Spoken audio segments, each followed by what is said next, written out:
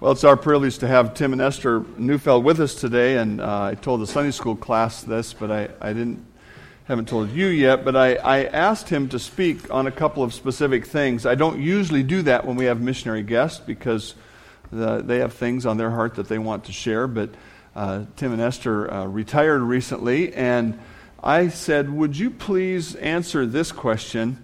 Would you do it all again? Would you go back and spend 40 years of your life serving the Lord in Togo? And I was pretty sure I knew what the answer would be, but I don't know exactly how he would answer that. And I think it's good for us to hear that long-term perspective of serving the Lord and the goodness of the Lord in that. So Tim, Lord bless you as you come and share.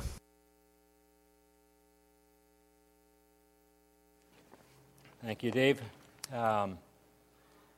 Dave told me I'm supposed to preach, and by nature I generally don't preach, I share.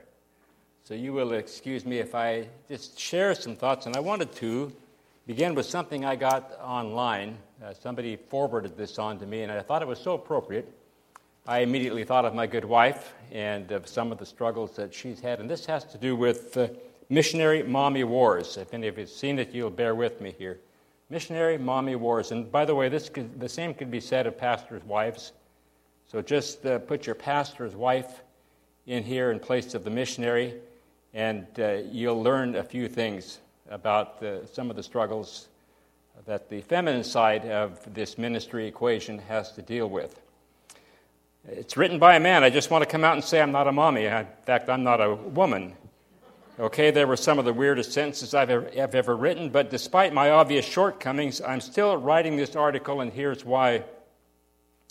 I look around and I see young moms and experienced moms who are serving cross-culturally, and they're under siege. I see them battle-weary and bleary-eyed, burdened by expectations that would crush the strongest. I see them wrangle toddlers in tonal languages. I watch them brave open-air markets with raw meat hanging on hooks or lying on tables, and open-air homes with neighbors peering in through the windows. Missionary moms are exposed on all fronts, and they feel it. Everyone's watching them. The local people watch every move. Confused by the foreigner and her progeny, when she returns home for a visit, she feels watched just the same. And for the record, jet lag does strange things to children, so any misbehavior can and should be blamed on jet lag for at least the first 2 months. The mom on the mission field is stretched thin. She must take care of her household, figure out how to do all the stuff she used to know how to do. She must learn the local language and culture, educate her children, save the world, communicate with senders, support her husband, and convert everyone through her calm spirit and mild demeanor. I'm speaking with slight hyperbole, sort of. But if you pause and observe, you too will see the missionary moms, especially the newbies, have a whole lot on their plate. And it's stressing them out big time. Missionary dads are expected to do the work. Period. They are judged, for better or worse, on their work product. How is the ministry going? Not so with moms. The missionary mom is judged by how well her kids behave, how well her kids transition, how well her kids are educated, how healthy her marriage is, how well she knows the local language, in addition to how well the ministry is going. It's not fair, and I'm calling it. We need to pause and care for the women among us who are being crushed by unrealistic expectations. So can we call a ceasefire? Can we stop taking aim at missionary moms / pastors' wives, expecting them to be everything and then criticizing them when they fail to accomplish the impossible? And can you, missionary mom, and this is important, stop taking aim at yourself? You can't do it all, but that doesn't make you weak, it makes you human. Paul said in Ephesians 4:16, He makes the whole body fit together perfectly, as each part does its own special work. It helps the other parts grow so that the whole body is healthy and growing and full of love. No part does all the work. Each part does its own work, and that work is special. What is the special work to which God is calling you? Maybe right now your primary task on the mission field is taking care of your own little people. I might say the same thing for every mom with young kids here, maybe that's what God has called you to do. That's special work that helps the whole body to be healthy and growing and full of love. It's not less than something else. Maybe it's leading an entire mission. That too is special work that helps the whole body to be healthy and growing and full of love. It's not less than something else. I might add here that we had single missionary ladies who struggled with the identity of their role. We had medical doctors who struggled because they weren't quote-unquote church planters, and they felt like they were second class. Isn't it amazing how quickly we can look at somebody else and feel that we are less than, and that's what he's referring to here. When missionary moms, due to external pressure or internal securities, try to do everything, the whole body ends up being hurt and not helped. The most important thing for you to do is the work God has called you to do. I'll say it again, a healthy mission field does not depend on you doing it all. Health and growth and love come when each person does the work that God is asking her to do. No comparisons allowed. The mirage of the perfect missionary mom is alluring and dangerous. If you try to follow her, you will be perpetually discouraged, depressed, and exhausted.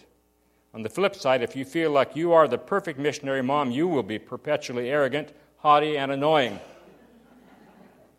And then he goes on to ask, what would you change? And he gives a list of things here. And I thought that was so good. I wanted you to understand some of the things that my wife, and I think an awful lot of missionary moms and maybe pastors' wives, have to deal with on a regular basis. And it brings for a lot of heartache and a lot of sadness in what ought to be a very joyful time in our life. Let's begin with a word of prayer, and then I want to talk a little bit about some of the things that God has taught me and why I would do it again, because I would do it again. I'm glad God isn't calling me to do it again. At my age, I find I don't have the energy I used to have, and I think God has a time in our life for each thing that he calls us to do. If you're young, Spurgeon, I think, said, give it your all, because the day will come when you can't. And he knew what he was talking about. He died rather young, but man, did that man put out the work. And was a huge blessing for God's people. Still is. Lord, we thank you so much that you have given each of us a special calling. You have a plan for each and every one of us, and we know that you grant us a lot of freedom in deciding what to do, but at the same time we believe that you are guiding our steps, directing our steps, and you're sending us first one way and then another, and each individual has opportunity to be used and to glorify you through a life of service, and we thank you for that. Bless our time today as we seek to honor the Lord Jesus Christ and not ourselves. And we can smile at some things, and we can perhaps want to weep at some things, but all in all, we thank you, Father, that you've not just saved us to take us to heaven, but you saved us and gave us something to do, something that matters and that will matter for all of eternity. And we do pray this in Jesus' name. Amen. I was asked, would we do it again? And I've already answered that question. Yes, we would. And I'm so glad that I don't have to do it again. At this age, anyway, I'm 67. Okay.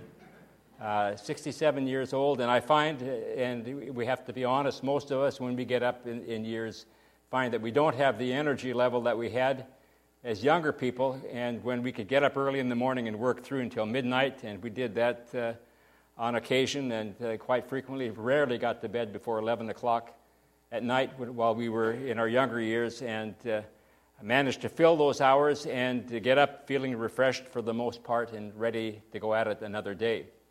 And I don't have that anymore. My eyes get heavy when I start getting somewhat past 9:30 or 10 o'clock at night, and I find that I'm ready for bed. And so God hasn't called me to do it again, but I would do it again. And there are several reasons why.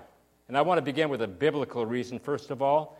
In Romans, the 12th chapter, the Apostle Paul begins to beseech his brethren. And he says this, I urge you, therefore, brethren, by the mercies of God, to present your bodies a living sacrifice, living and holy sacrifice, acceptable to God, which is your spiritual service of worship.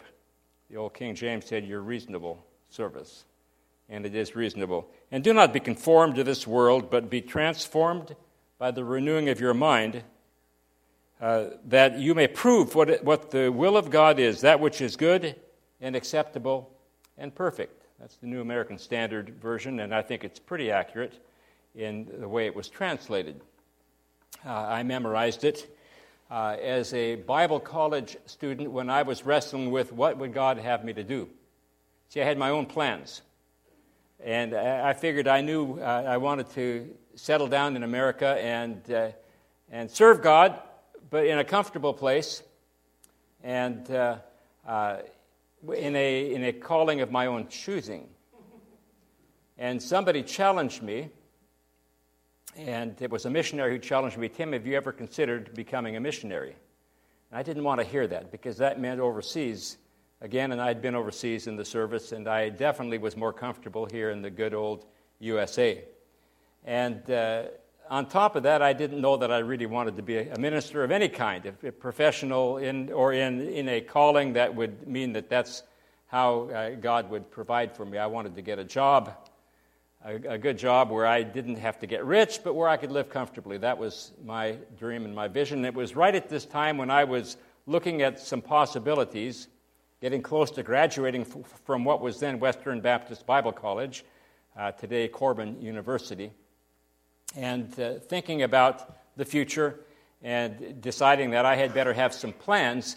And this missionary kind of messed me up when he asked me this question as I was hanging out the laundry. I think at that time Marianne had been born, and I was hanging out diapers that we used to wash diapers.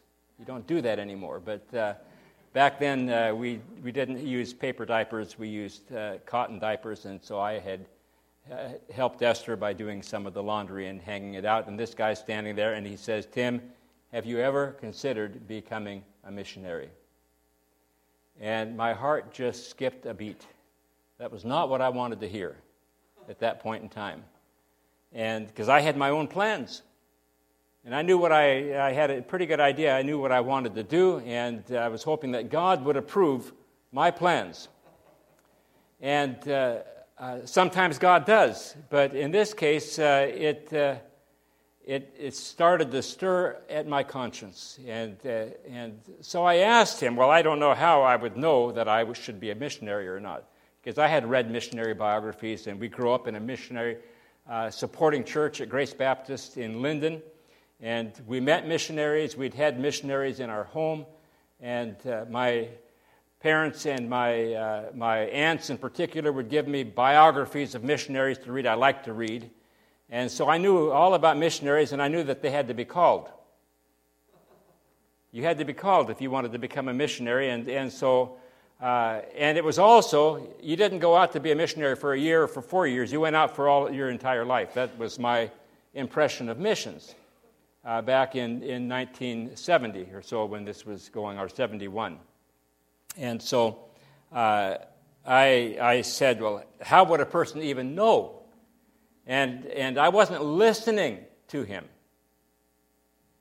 because my mind is just racing, and I'm thinking, how can I get out of this, without admitting to him that here I am, Bible college student, and I don't really want to go into the ministry. I want to do something else with my own life. And so he talked, and I can't remember a word that he said. But I gave the safe answer. I said, well, I guess I'll pray about it. And so I went in, and I dropped the bombshell on Esther, and she started to cry. And I think she said something like, I knew this was going to happen. You did. I remember that. And I can't stand a crying woman. I mean, it just drives me up the wall. And so I tried to comfort her. And I said, I didn't say I'm going to be a missionary. I just said, we'll pray about it and see if we can figure out what God has for us. And so here's one of these God moments. I really didn't know how you would know if God wanted you to do something like that. I really didn't. And the Bible is a big book. It's well over 1,000 pages, and so don't tell me to just go to the Bible. because I needed some help. I needed somebody that had paved the way before, had gone before, and who could show me where in the Bible it talks about knowing the will of God for your life. And my father had passed away in 1969, and I, being the only college student in the family, inherited his books. And among his books, he used to support Back to the Bible broadcast in Lincoln, Nebraska, and they would occasionally send out a Moody Cole Portage book that on a topic. And lo and behold, as I figured, well, I'll look and see if there's anything in my dad's library, I pulled open the box and I pulled the books out, and here's a book that says How to Know God's Will. And I thought it might have something that would help me. And written by a missionary that was then the missionary in residence at the Back to the Bible broadcast. And so I picked up the book, and I swear that book was written for me. It was like the author knew everything that I had been thinking about, and every question that was disturbing me and keeping me from knowing God's will, he answered, and he did it by an exposition of Romans 12, 1 and 2. And basically, he talked about the fact that God's will isn't something bad. God's not going to ask you to do something that you hate to do all of your life. And that, to be honest, when he said that was my impression. I could just see God putting me in a rescue mission. And I had done some rescue mission ministry. I didn't like the way they smelled, and I didn't like the people that were being helped. And I thought, if I surrender to God, sure enough, he's going to put me in a place like that. And I'll just tough it out, And so I wasn't sure I wanted to do what, and he pointed out, you start with surrendering to God. Presenting your body to God is a way of saying presenting yourself to God. Saying, God, what will you have me to do? It's kind of like the Apostle Paul when he encountered Jesus Christ on the road to Damascus, and he said, Lord, what will you have me to do? And he pointed out, don't expect God to tell you what to do if God knows that you aren't going to do it unless you decide that you're in favor of what he wants you to do. In other words, God calls every one of his servants to a life of surrender. Who is God in your life? Well, now I'm preaching. I'm not just sharing, huh? And so I had to deal with some issues here. And when I finished dealing with it, God just changed the way I looked at things. And it has to be a God thing, because I really did not want to be a missionary when I started studying. And then by the time I got done, I couldn't think of anything more exciting to do than to be a missionary. Now, things come and go. Paul says it's kind of a once-for-all thing, but I found that as a sacrifice, I'm pretty good at getting off the altar and deciding, well, now maybe I don't want to do that. Lord, I thought I settled that issue, but now I'm not so sure I settled that issue. But to make a long story short, God led us to go with the Association of Baptists for World Evangelism. And by the way, we had prayed for Ralph and Marge as kids at Grace Baptist, and we prayed for the mid-missions missionaries, Jenny Adams, and I'm getting old and the names slip me now, but I can remember how faithfully the church prayed for our missionaries, the people that came, and maybe we gave them $10 a month. I don't know back then the missionary policy was a little bit different. They didn't give a lot of money, but they certainly, I'll say this, I remember this very well, they read the prayer letters in the church service, or excerpts from the prayer letters, and then they prayed for the things that people asked for. We don't do that anymore. I guess we don't have time for that anymore, and maybe we had longer church services then, I'm not sure. But missions was Grace Baptist in Linden. They talked, we were just continually exposed to missionary influences, and that perhaps had something to do with the fact that we were open and ready once God got a hold of my heart and settled the question of ownership. And it was no longer a question of, God's going to make me do this, but hey, this is the most exciting thing I could possibly do with my life, and I want to say that it's been a pretty good life. We've certainly been far from perfect. We've made our share of mistakes, but God kind of helped us through those times. And you know what a blessing it is to get and this is all email stuff anymore, and you get a link. I got last year, a link from a radio station back in somewhere in South Carolina, I think, or North Carolina, one of the Carolinas. It was way back on the East Coast. And there's a fellow named Kofi Wodome who's there raising support. He's a church planter in Togo. And Kofi talks about, as a boy, he gives his testimony of salvation. And he said, and these missionaries moved in next door to us. And the missionary man would come out and play soccer with us. And then his wife would invite us in for cookies and some red drink. Now, it wasn't wine, but it was red Kool-Aid. And we had Kool-Aid that Esther would fix up, and then after we had played with the boys, come on into the house. And he said, we were warned, don't drink that red drink. It will seduce you, and pretty soon you'll find yourself going to their church. And he said, but it was so good, I drank it anyway.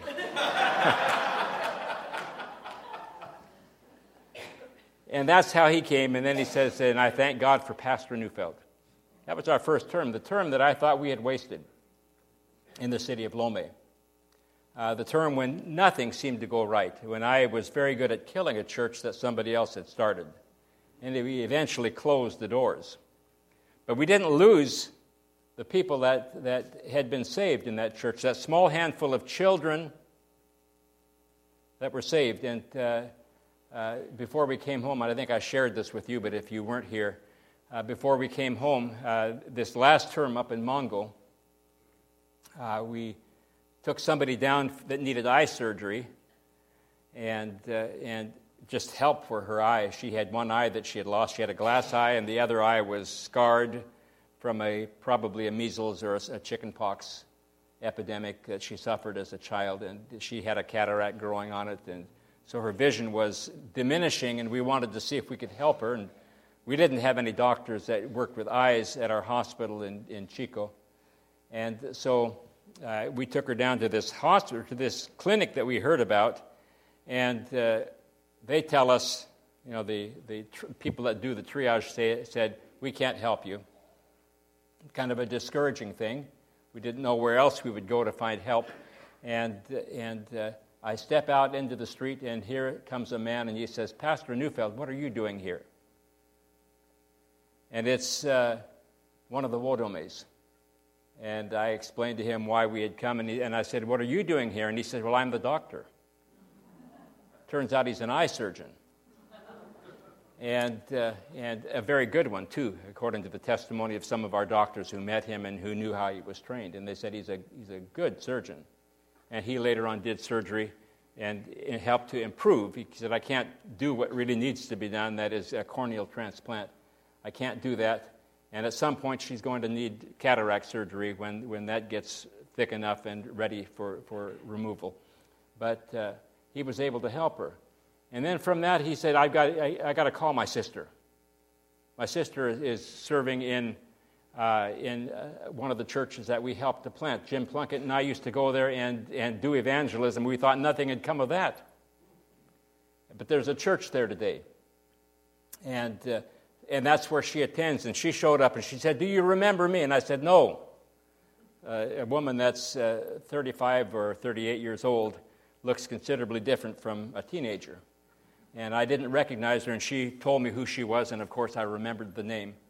Later on, I spoke at one of the churches that we'd started in the capital city of Lome, the first church that actually became independent, able to stand on its own feet, and they've gone and they've started, I think, 10 or 13 other churches.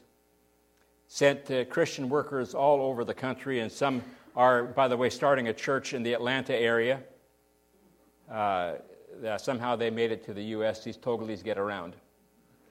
And they have started a church because they wanted a church where they could worship in their language, Ewe, and in French. So they started their own church, and they've been out looking for other Togolese people living there in the Atlanta area and been evangelizing and already baptized some people, and they want a pastor so that they can start a church and have a real church there. Looking to raise money and start a church here in the good old USA. And, humanly speaking, none of that would have happened had we not been there. Now, God could have and probably would have used somebody else, but what a privilege it was to be used of God in that way, to see God use us to bring people to faith in Christ and then to teach them the Word of God and to impart a burden for evangelizing the lost and starting other churches, and just to have a part in that, it's a great privilege and a great joy. As I said, I met in that church, and I mentioned to a group of church leaders there that I had always felt that our first term in Lome had been a waste. We had not accomplished. We tried to start a church, and we ended up killing the church, or so I thought. Closed the doors and brought whoever was left over to the other church that we eventually did bring to maturity. And somebody from the back said, "Oh no, Pastor, I was saved." And then his brother, that's Kofi, who's the fellow that gave the testimony back in the Carolinas on the radio station there. And he said, "You didn't waste your time. That's how I came to know Jesus." And then from the back of the room, another voice spoke up, and me too, and that was one of his brothers. And when I look at it, we have one who is a professor of mathematics at the university, and he's a deacon in one of the Baptist churches that we started. Another one is a church planter now in Lome. The other one, as I mentioned, is a medical doctor, an eye surgeon. And all of them are serving the Lord and using their gifts and their talents and their training to reach their countrymen with the gospel of Jesus Christ. I'd say it's worthwhile, for sure. Well, we need to move on here, because that's my first story. Would I do it again? Well, I would do it again because if God called me to do it again, I would. Because that's how it started with us. We said, "God, what would you have us to do?" And I think that God very clearly showed us, "That's what I want you to do." And it's because we had this theology that God calls people to ministry. You don't just pick up and do it on your own and say, "I think I'm going to do this." But I really believe that God works in your heart and He impresses upon you. And I can't exactly tell you how, but in our case it was looking seriously at the Word of God and saying, "Lord, I guess we need to start with, are you going to be the Lord of our life or not? And if you are, then I just need to say, Lord, what do you want me to do?" And God led us into the mission field. It's interesting. I've not had that strong of an impression very often that this was something that God wanted me to do. At the end of our first term, we had gotten into a quarrel we got dragged into a quarrel. I'm not a quarrelsome person. I just am not. And so I don't seek strife, and I try to avoid it as much as possible. But somehow I got dragged into an intermissionary fight. And I was so discouraged, and I wasn't eating properly, and we came home, and I think I weighed 145 pounds when we came home, and I weigh about 175 now, so you can kind of picture my suit. I had a suit, and it just hung on my frame. And so I had trouble eating, and I had trouble sleeping, and I was bound and determined I was going to change fields. I wouldn't leave the field because God had called me to be a missionary, but I would go somewhere else. And every time I said, "Well, that's what I'm going to do," I lost my peace. It was uncanny. It was as if God was saying, "No, I want you here. I want you to stay in Togo." And I would say, "Okay," but then I'm free to move somewhere else, and I'll still serve the Lord somewhere else. And then I couldn't sleep at night because my mind was in a whirl, and it was as if the Spirit of God was saying, "No, that's not what I want you to do." Now, I had freedom to do that, but I finally said, "Lord, if that's what you want me to do, that's what we'll do." And we went back with fear and trembling, and we found that we had the most blessed term of service, I think, that we ever had. I mean, we had some other good terms, but this was hard work, people in the house constantly. but a church that grew from 40 people. When we left, there were about 4 or 5 boys left in the church, and the missionary that came back took it over and built it up to around 40. We kept it for a year, and it had grown to almost 100, and we could no longer meet in our front yard. There wasn't room for it anymore. And let me tell you, when you've spent a term of service and you've seen next to nothing, you've seen your church dwindle away to next to nothing, it was a thrilling thing to see people saved almost every Sunday. I mean, give an invitation and somebody would come forward and say, yes, I want to be saved. And those were exciting days. And that church eventually grew to over 500 people in attendance, and as I said, they've gone out and started 10, or I've lost track of the churches that they've started. But they helped us start other churches in Lome, and they've gone out around the country, and they've been planting churches. And I understand now why God said, no, I don't want you to leave and go to some other country. I want you here. And he made it very clear. And that's my testimony of how God led in our life. I mean, he just gave us a strong impression that this is what I want you to do. Well, praise the Lord for that. Well, let me go ahead and mention one of the things from the second term. This I was going to give a whole overview, but I can't do that. The importance of children. Well, the importance of joy. One of the things that attracted people is that most religious people are so mournful. And please excuse me if you're Roman Catholic, but the Roman Catholics they sing mournful songs, at least in Togo they do, and it's just kind of a dreary, we have to do it type of a thing. And one of the things that our churches did were we just sang, and we'd take a half an hour to sing on Sunday evening before anybody got up to preach. I mean, they sang, and they didn't want to stop. They just wanted to sing.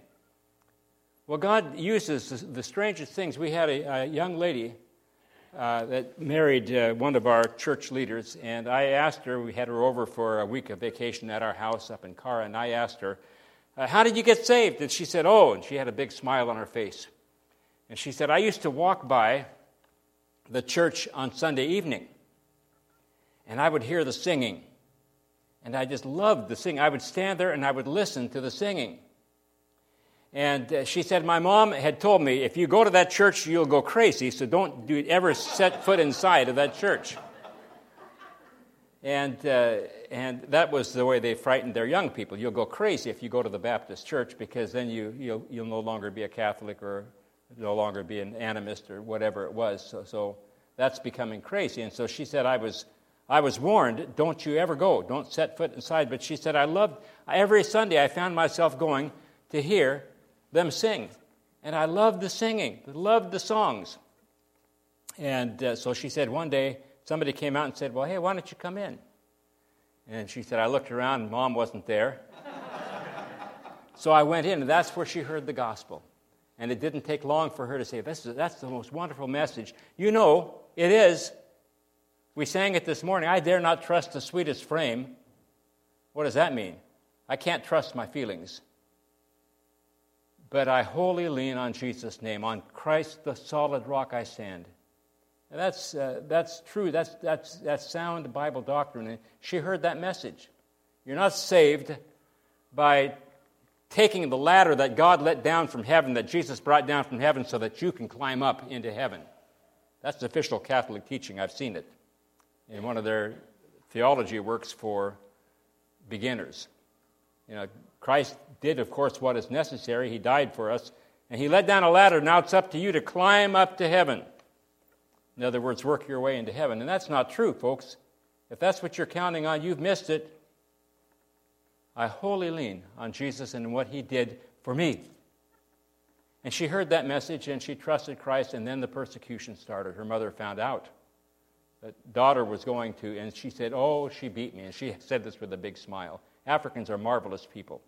He beat me. They beat me up real bad, and they're smiling the whole time. And I'm thinking, how can you smile? And then she said they wouldn't pay my school. But they said, if you're going to go to that church, then don't expect us to pay for your school costs. And then they wouldn't feed me. I'd come home and they'd say, no food for you. You went to the church, that Baptist church. And she said there was a time of suffering, and she's saying all of this with a big smile on her face. And I said, well, how are your folks now? Well, they both came to know Christ as their Savior. After all of the serious persecution, and we've seen that happen again and again, trusting in the Lord Jesus Christ, who wouldn't do it again?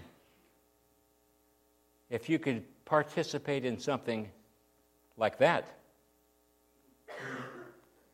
Well, I wanted to mention one of the trials and tribulations of, and I promise I'll close with this here because I know people have things that you have to do. But I've learned over the years something of the importance of ministering to children. And we decided early on in our time at the Bay Church, this second term of service, that we would have a vacation Bible school. And I figured, how are we going to get kids to come? Well, we decided, let's give them, each day we'll give them a little present. A little picture that we'd mimeographed off with a Bible verse on it. Some kind of a bookmark that, some ladies' missionary fellowship had made 1,000 bookmarks, and we brought them out to Togo, and so we had lots of bookmarks to give out, and with a little picture, from a church bulletin or something like that, plasticized, and stuff like that. It was the kind of stuff that we would throw away now, but the Togolese, so we had 125 kids that showed up the first day, and we gave them a present. Well, you can imagine in Togo, you do that, word gets around that, hey, they gave us this, and so the next day there were 200 kids. And we gave everybody a little gift, and the following day there were 300 kids. And by the time Friday rolled around, that was the last day of our VBS, we had 600 kids in our yard. Now, 600 kids could barely stand shoulder to shoulder in our yard. And I thought, how are we going to manage this? How do you control 600 kids, 1,200 little feet stamping on your grass? I had a grass lawn, and there was not a blade of grass. I kid you not, there was not a blade of grass left when we finished that day. And I thought, what have I done? I'm never going to do this again. 600 kids, and somehow or other, the teachers managed to teach them their lessons. And I thought, well, that was kind of a waste. I mean, if you're counting on numbers or just thinking about numbers, then it was successful. But they couldn't really work with 600 kids. You would agree. Put 600 kids here with your leaders, and what are you going to do with them? It was that kind of a situation. Well, sometime later, there was a young man, teenager, named Roman, who was in our church, and he talked to me about his sister who came to faith in Christ. I think she was 8 years old, and she had trusted Christ as her Savior at our vacation Bible school. And she died. She got sick, and I don't know what her illness was, but there was nobody to help her, and so she ended up dying, and she knew she was dying. Now get this, for an 8-year-old child. And she talked to her parents, and she said, Mom and Dad, I'm not afraid to die, because when I die, I know I'm going to heaven. But I don't think you're going to heaven because you haven't trusted Jesus as your Savior. Roman told me this later on. Talk about making an impression on her parents. It's one of those things where you're saving the perishing. An 8-year-old child that shouldn't be that mature and know that much, but she knew that she had trusted Jesus as her Savior, and she was totally unafraid to die, and she died. I didn't even know she was sick. Just one of the children in the neighborhood, and nobody ever came and said, hey, so-and-so is sick. I didn't know that she had trusted Christ as her Savior. Just all I knew was that there were 600 kids who had destroyed my lawn. And I was a little bit upset about that, and of course we had to go to work and replant the lawn, and you don't reseed it. You go out and you dig up grass from somewhere else, and then you plant it bit by bit, clump by clump, and the lawn came back, by the way. That's the way we did it then. But would I do it again? Yeah. Am I thankful that God gave us the opportunity to do it because I certainly don't feel as though I was worthy of that high calling. I certainly see my lack of faith and my